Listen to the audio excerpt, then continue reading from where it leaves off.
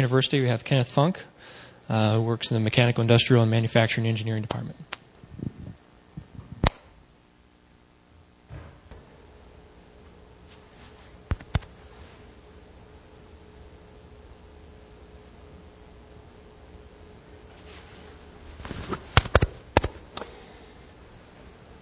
In the spirit of this conference of walking humbly, and in the spirit of Michael Polanyi, he seems to be somewhat popular in this session, or was, I guess he left.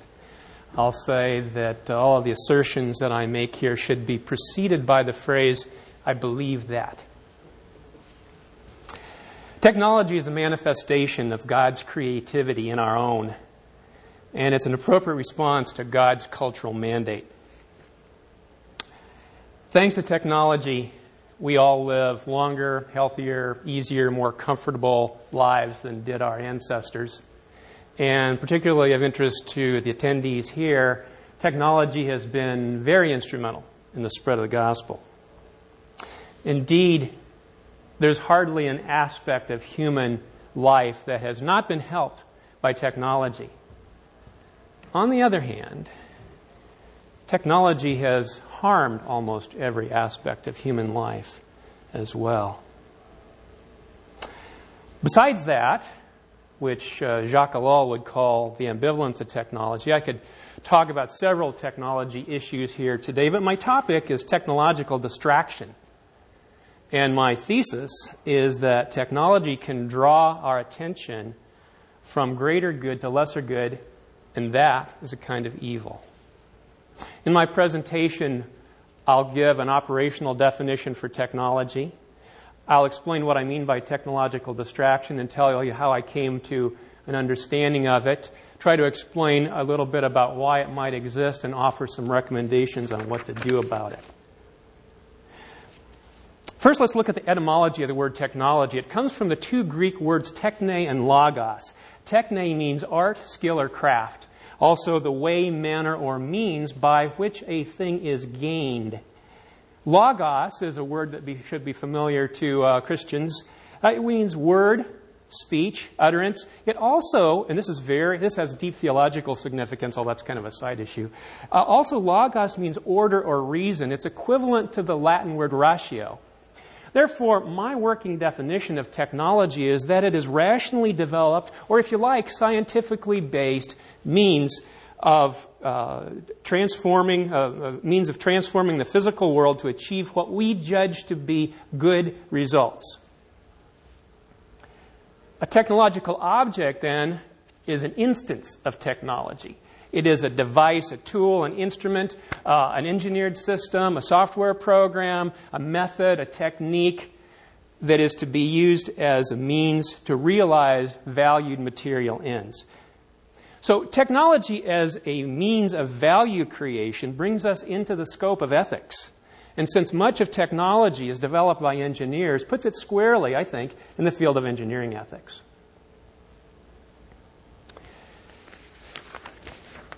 I came to believe that technological distraction exists and is a problem in part from my work in human factors engineering research and the related science of engineering psychology. And I think that some cases, principles, and guidelines from these disciplines can provide us some insights into technological distraction and its remediation. Here's a case in point.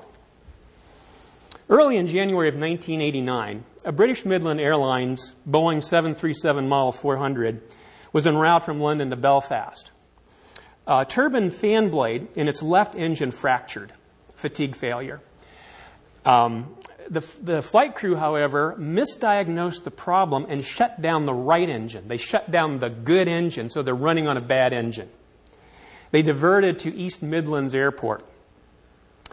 On the approach to the airport, they increased power to the left, that is the bad engine, which caused secondary damage, which resulted in a loss of thrust.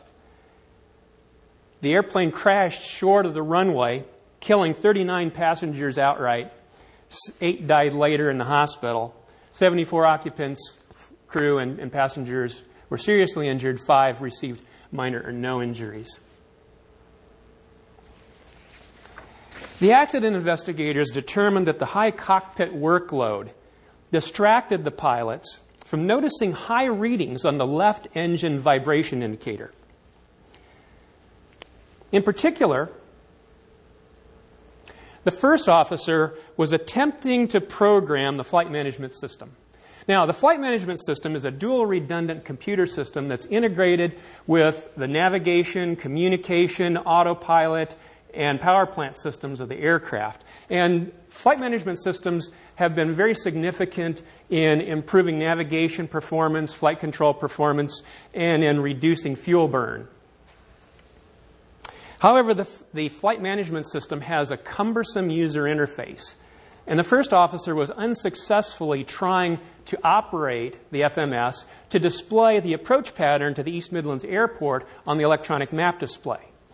Now, it's important to understand that this was not a strictly essential task. That is, the flight crew could have requested from the air traffic controllers very precise directions to the airport and then just flown those headings and altitudes that were given to them.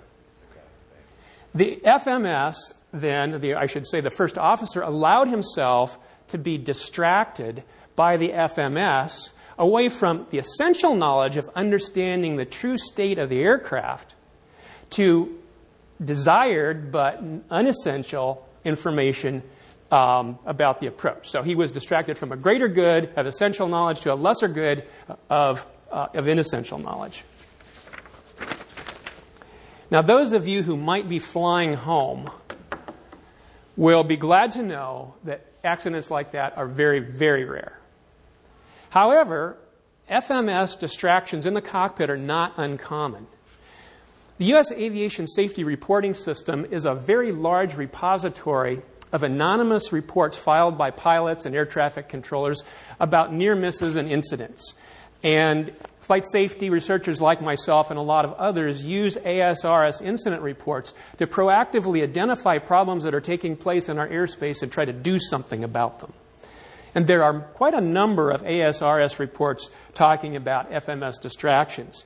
There are reports that describe near collisions, climbing above or descending below assigned altitudes, exceeding permitted speeds, landing without clearance, and even landing on the wrong runway, in part because one, or in some cases both pilots, were distracted while trying to do something with the flight management system. Of course, there are more things than FMS programming that can distract flight crews. For example, air traffic control calls at inopportune times or conversations with the cabin crew, those can be distractions as well. But we've done some research on this. One of my graduate students, Jennifer Wilson, did an ASRS incident report study in which she found that the rate of occurrence of distractions occurred was greater in advanced technology aircraft, that is, ones with FMSs, than in low technology, older type of aircraft. Moreover, in a meta-study that we did for the Federal Aviation Administration looking at the general issue of automation problems in advanced technology aircraft, we found that one of the most important, one of the most significant issues, and we found about 100 issues, the most significant issue was how that automation can distract the pilots from the essential, the urgently important tasks of actually controlling the aircraft. This happens in other domains. We're beginning to look at the field of medicine, in particular distractions in the operating room. A British study we found cited a high frequency of distractions in the operating room, approaching 3 a minute. The highest frequency interruption was caused by what they call bleepers, or pager, or beeper. And in one operation, there were 21 beeper calls. Moreover, these beeper calls have a high level of interference with the surgical process. Now, in a related case, although not occurring ultimately in the operating room, was when a Minnesota surgeon was distracted by beeper calls while he was marking a patient's chart. He made an error on the chart, and later on he removed the patient's wrong kidney. Okay, so now the patient has one bad kidney. What do we learn from these, and what does it have to do with us as Christians that use technology? Well, in these cases, the pilot should attend first to the tasks of controlling the aircraft on a safe path to a safe arrival. Other tasks, navigating, communicating, doing non-essential system management tasks, serve good ends. That's important. They serve good ends. Indeed, some of them are necessary for the flight. But those good ends are merely instrumental to, and therefore must be subordinate to, the greater good of the immediate safety of the aircraft and its occupants. There is time for the subordinate tasks, but they must be scheduled and performed so as not to interfere with safe operation of the aircraft. In the same way, a surgeon's beeper call or cell phone could be very important. That could be a very significant thing. However, that good must be subordinate to the greater good of the health and safety of the patient to whom the physician is immediately attending. In all of these cases, pilots and a surgeon erred by allowing distractions caused by technological objects to divert their attention from more urgently important tasks to less urgently important tasks, and tragedies or near misses occurred. These cases have come to me to be a kind of metaphor. If we bring a temporal dimension into the philosophical notions of greater and lesser goods, we could say that these operators compromised greater goods for lesser goods, and that opens up a whole area for ethical inquiry. In particular, in compromising greater good for lesser good, these cases and others like them make me think when Jesus chided Martha for attending to meal preparations when she should have been listening to him, like Mary.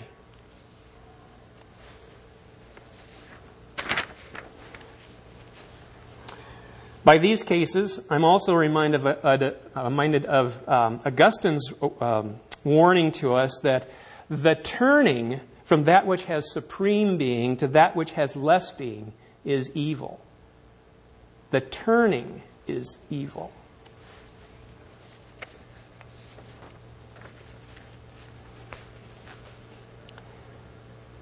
The philosopher Gottfried Leibniz put it most succinctly, "For as a lesser evil is a kind of good, even so a lesser good is a kind of evil if it stands in the way of a greater good."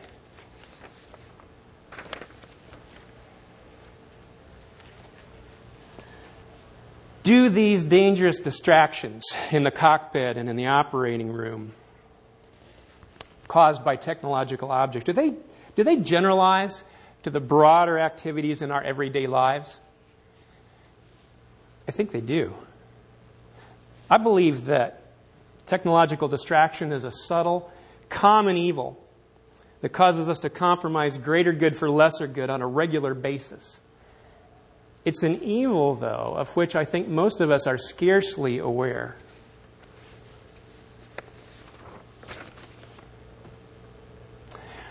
I'll explain what I mean, but first let me say what I intend when I talk about greater goods. Jesus taught us to seek first God's kingdom, and he cited as the greatest commandment the one that we love him, love God with all our beings. From that, I understand that I should give very high priority to the activities of worship, to Bible study, to prayer, to Christian scholarship, and to teaching Christian principles and serving the church. Jesus taught that the second greatest commandment is to love others. And from that, I understand that I should give high priorities to activities devoted to providing for my family, to providing for the welfare of others, to fulfill the responsibilities of my calling, teaching, research, and service. Now, the technological objects that I have or have access to can certainly facilitate these activities, and indeed, for some of them, they're even essential. But here are just a few examples of how I've allowed myself to be distracted by them. When I was on my church's pastoral search committee, I tried to convert an Excel spreadsheet that I'd created in my work for evaluating faculty candidates to Quattro Pro so I could use it on my home computer. I ran into a lot of problems, if you've ever tried that, and with older versions, formatting and converting formulas and getting it to work the way I wanted. And indeed, I never really got it to work the way that I wanted it to. In retrospect, I should have spent that time, when I was at the computer, I should have spent that time reviewing the applications and thinking and praying about the pastoral candidates. Another example, once when my family visited a church where they used PowerPoint slides for the song lyrics and worshiped, a software error occurred, and it shut down the computer and the program, and from my perspective, it shut down the worship for several minutes. We didn't go back to that church. I'm a musician, and some years ago I bought a keyboard and sequencer software for my computer so that I could create beautiful Christian music to use in worship. Well, I spent so much time experimenting with the different voices of the keyboard and learning the software features and functions that I never really got anything that was useful. And in retrospect, I wish that I had used those hours to develop my piano keyboard skills so I could be a better piano accompanist today. Lately, I had to set up internet service so I could do consulting. And I was struggling with a broadband problem, and I was able to set it aside until the next day. I decided that I couldn't do it next day. But just the thoughts, even though I ceased actively working on the problem, the thoughts distracted me from preparing for this presentation.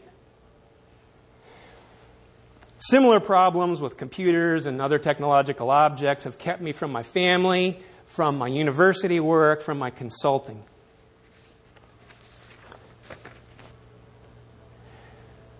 In these and many other instances, technological objects have distracted me from greater goods to lesser goods. And I have to agree with Leibniz that this is a kind of evil. I call this technological distraction, and I'm pretty sure that happens to you too. Individually now, technological distractions might not seem to amount to much. I doubt that the examples that I've specifically described to you account for 100 hours in my life. But considering my long and pretty intimate relationship with technology, I fear that technological distractions have led me more than once to compromise, if not to outright break, the two greatest commandments. It is thus, I think, a significant problem. Let me give a general characterization of technological distraction. A technological object comes to my notice as a means of realizing some material good that's instrumental to a greater good. The instrumental good may not be necessary for the greater good, but by it, the technological object makes the greater good more accessible to me, or so I believe. For example, the candidate evaluation spreadsheet should have made it easier to evaluate pastoral candidates. The keyboard and the sequencer should have made it possible to perform more complex and beautiful music in worship without the fear of making mistakes in the performance. But that instrumental good comes at a high cost. And I don't mean a monetary cost, although that could be substantial. I mean a cost of my time and attention devoted to the acquisition, learning, and maintenance of the technological object, which is its means. It takes time and attention, for example, to learn enough to acquire the technological object. It takes time to acquire it, to learn how to use it. It takes time and attention each time to prepare it for use and then to use it. It takes time to overcome difficulties with using it, and there are many. It takes time to deal with the negative consequences of using the technological object. It takes time to maintain it. And it takes time and attention to dispose of or recycle or donate or sell it when I'm done with it. Moreover, the technological object and the instrumental good that it can make can take on a kind of intrinsic value in themselves to the point that I focus on them to the exclusion of the greater good that I sought in the first place. And the instrumental good and the technological object open up all kinds of opportunities and possibilities to realize other material goods, all lesser goods, most of which are not particularly instrumental to greater good. So now my time and my attention have been diverted from the greater good to which I originally aspired. The technological object, intended as a means, ultimately, to a greater good, has become an instrument of distraction. To the extent that there's no net gain in the greater good that I could have realized without the technological object, I've sacrificed that greater good for a lesser good, which Leibniz, Augustine, and I fear even Jesus would call an evil. Why does this happen? Let me sum up what I believe. And here again, I'm going to use cockpit and OR distractions as a metaphor and turn again to human factors and engineering psychology for some possible answers. First, experimental and engineering psychology research has shown that we naturally have limited capacity to attend to multiple stimuli and tasks simultaneously. We have, as it were, a functional bottleneck in our information processing abilities. Our working memory, which can be described as a temporary repository for the information which we're focusing on at the moment, has very limited capacity and duration. When we attempt to perform two tasks simultaneously, there's a performance deficit in at least one of the tasks. This can be explained, at least in part, by the concept of a limited pool of mental resources that must be allocated among all concurrent tasks. Indeed, the only way that we can perform two or more tasks simultaneously is that when at least one of them has become so routine and automated that it requires no attentional control. And in the presence of stressors like time pressure, fatigue, anxiety, and fear, our capability for attending to more than one task at a time is even more diminished. In short, we're severely limited in our ability to do more than one thing at a time that requires conscious, effortful thought. Second, when we face multiple concurrent tasks, we don't prioritize them very well. Some simulator experiments we've done at Oregon State suggest that humans don't properly take account the value or the importance of tasks. In a flight simulator experiment, pilots prioritized tasks based on their perceptions of how important the tasks were, how well they were performing the tasks, and how close they were to the deadlines that the task must be performed in. They're also influenced by the salience of the tasks, that is, how conspicuous to them the tasks were. Another study we did that applied fuzzy modeling to data from another simulator experiment supported the hypothesis that indeed humans prioritize based on perceived task importance, task status, and task urgency. But other psychological research shows that our judgments are clouded by a host of cognitive biases that reduce our performance in decision making.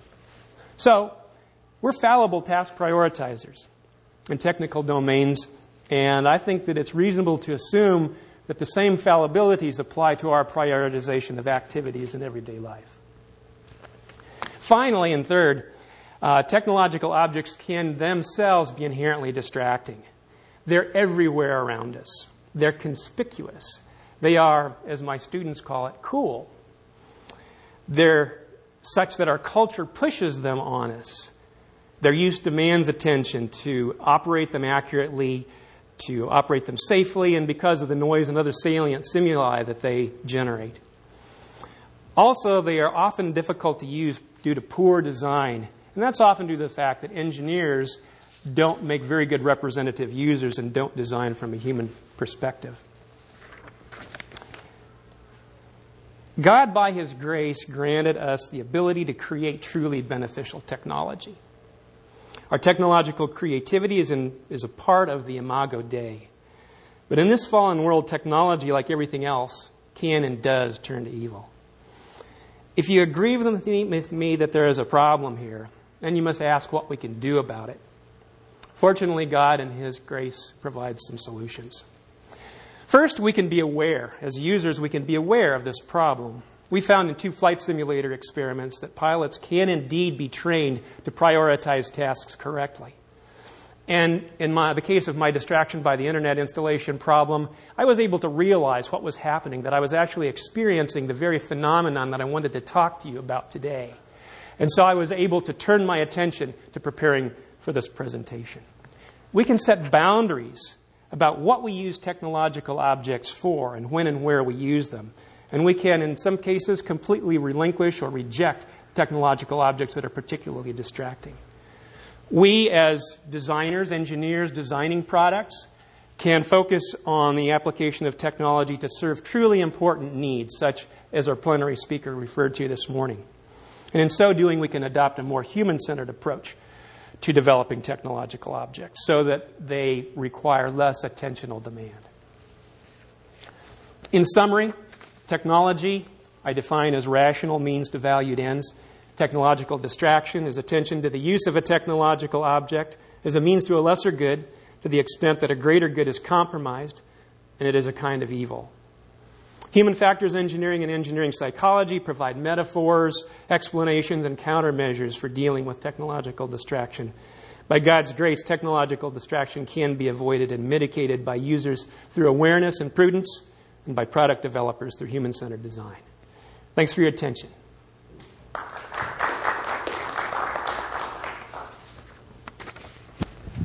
right, we have time for... I assume you're aware of organizations like Chaifu, Human Interface Design. Sure. Books that I like Alan Cooper's The Inmates Are Running the Asylum, which essentially were the inmates of the asylum trying to run it for other people. And a book I would suggest that it's on website design, but it has a lot of general applications, is Don't Make Me Think by Stephen Krug. And there are a whole number of books out there essentially about limiting the amount of attention that a person has to put into their technological objects, which I wish a lot more engineers would read. Yeah, thanks. So the question is, there's a lot where the point is that there's a lot of useful information out there. In fact, human factors engineering has been around since before World War II, and our whole discipline is addressing usability. It's come to the attention of the computer community in the last 20 years. It's called usability engineering, but usability engineering is human factors engineering applied to software systems. So some principles: limiting complexity, designing for compatibility with users' mental models, and so on. Those are the kinds of things that I know that the books that you're talking about refer to. So there are some things that we can do, but unfortunately, a lot of engineers don't get that. I guess my question is, how do we, as Christians, look at the effect of the technology on us and do something about it? It strikes me that about the only Christian group I've seen that has actually done it, to both some advantages and disadvantages, the Amish. And although you think they're Luddite, they actually purposefully avoid the automobile to not disrupt the close social interaction that gets with not being able to move that far away from the community. It's a thoughtful decision, rightly or wrongly. That's right. And the Amish, I think, provide an excellent model. The way to look at one way to look at Amish is that they're very contradictory. That you'll see them using electronic calculators, and yet they won't own a car. Or they'll put telephones. They may put a telephone booth at the end of their lane rather than having one in their house. But in fact, the decisions that the Amish make about technology, in the sense that the Amish community makes decisions about technology, are based on very specific Christian principles, such as community, as you talked about. So the telephone booth at the end of the lane is based on the fact that, as we all know, having a telephone in the house is very disruptive to family activities. They know that. They understand that. And so they'll take advantage of the technology, but they distance it. That's kind of they put a boundary on it, as I've talked about. So I think that turning to the Amish Ordnung, the rules that they have, the governing principles that they use, provides a very good model for Christians. And since they are Christians, that's a very natural model that we as non-Amish could use. So I can't resist, but this is why Apple computer mice only have one button.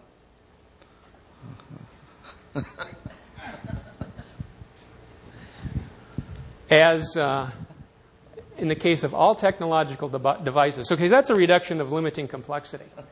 And I think that you can get arguments pro and con for the one-button mouse. There are some users that going from a Windows environment to a Macintosh find the one-button mouse very problematic. But all technological objects suffer from this problem of what Lowell called ambivalence, that for every good effect that a technological object brings, there's also some evil.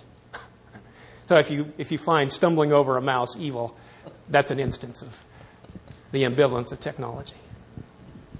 Let's thank the speaker again.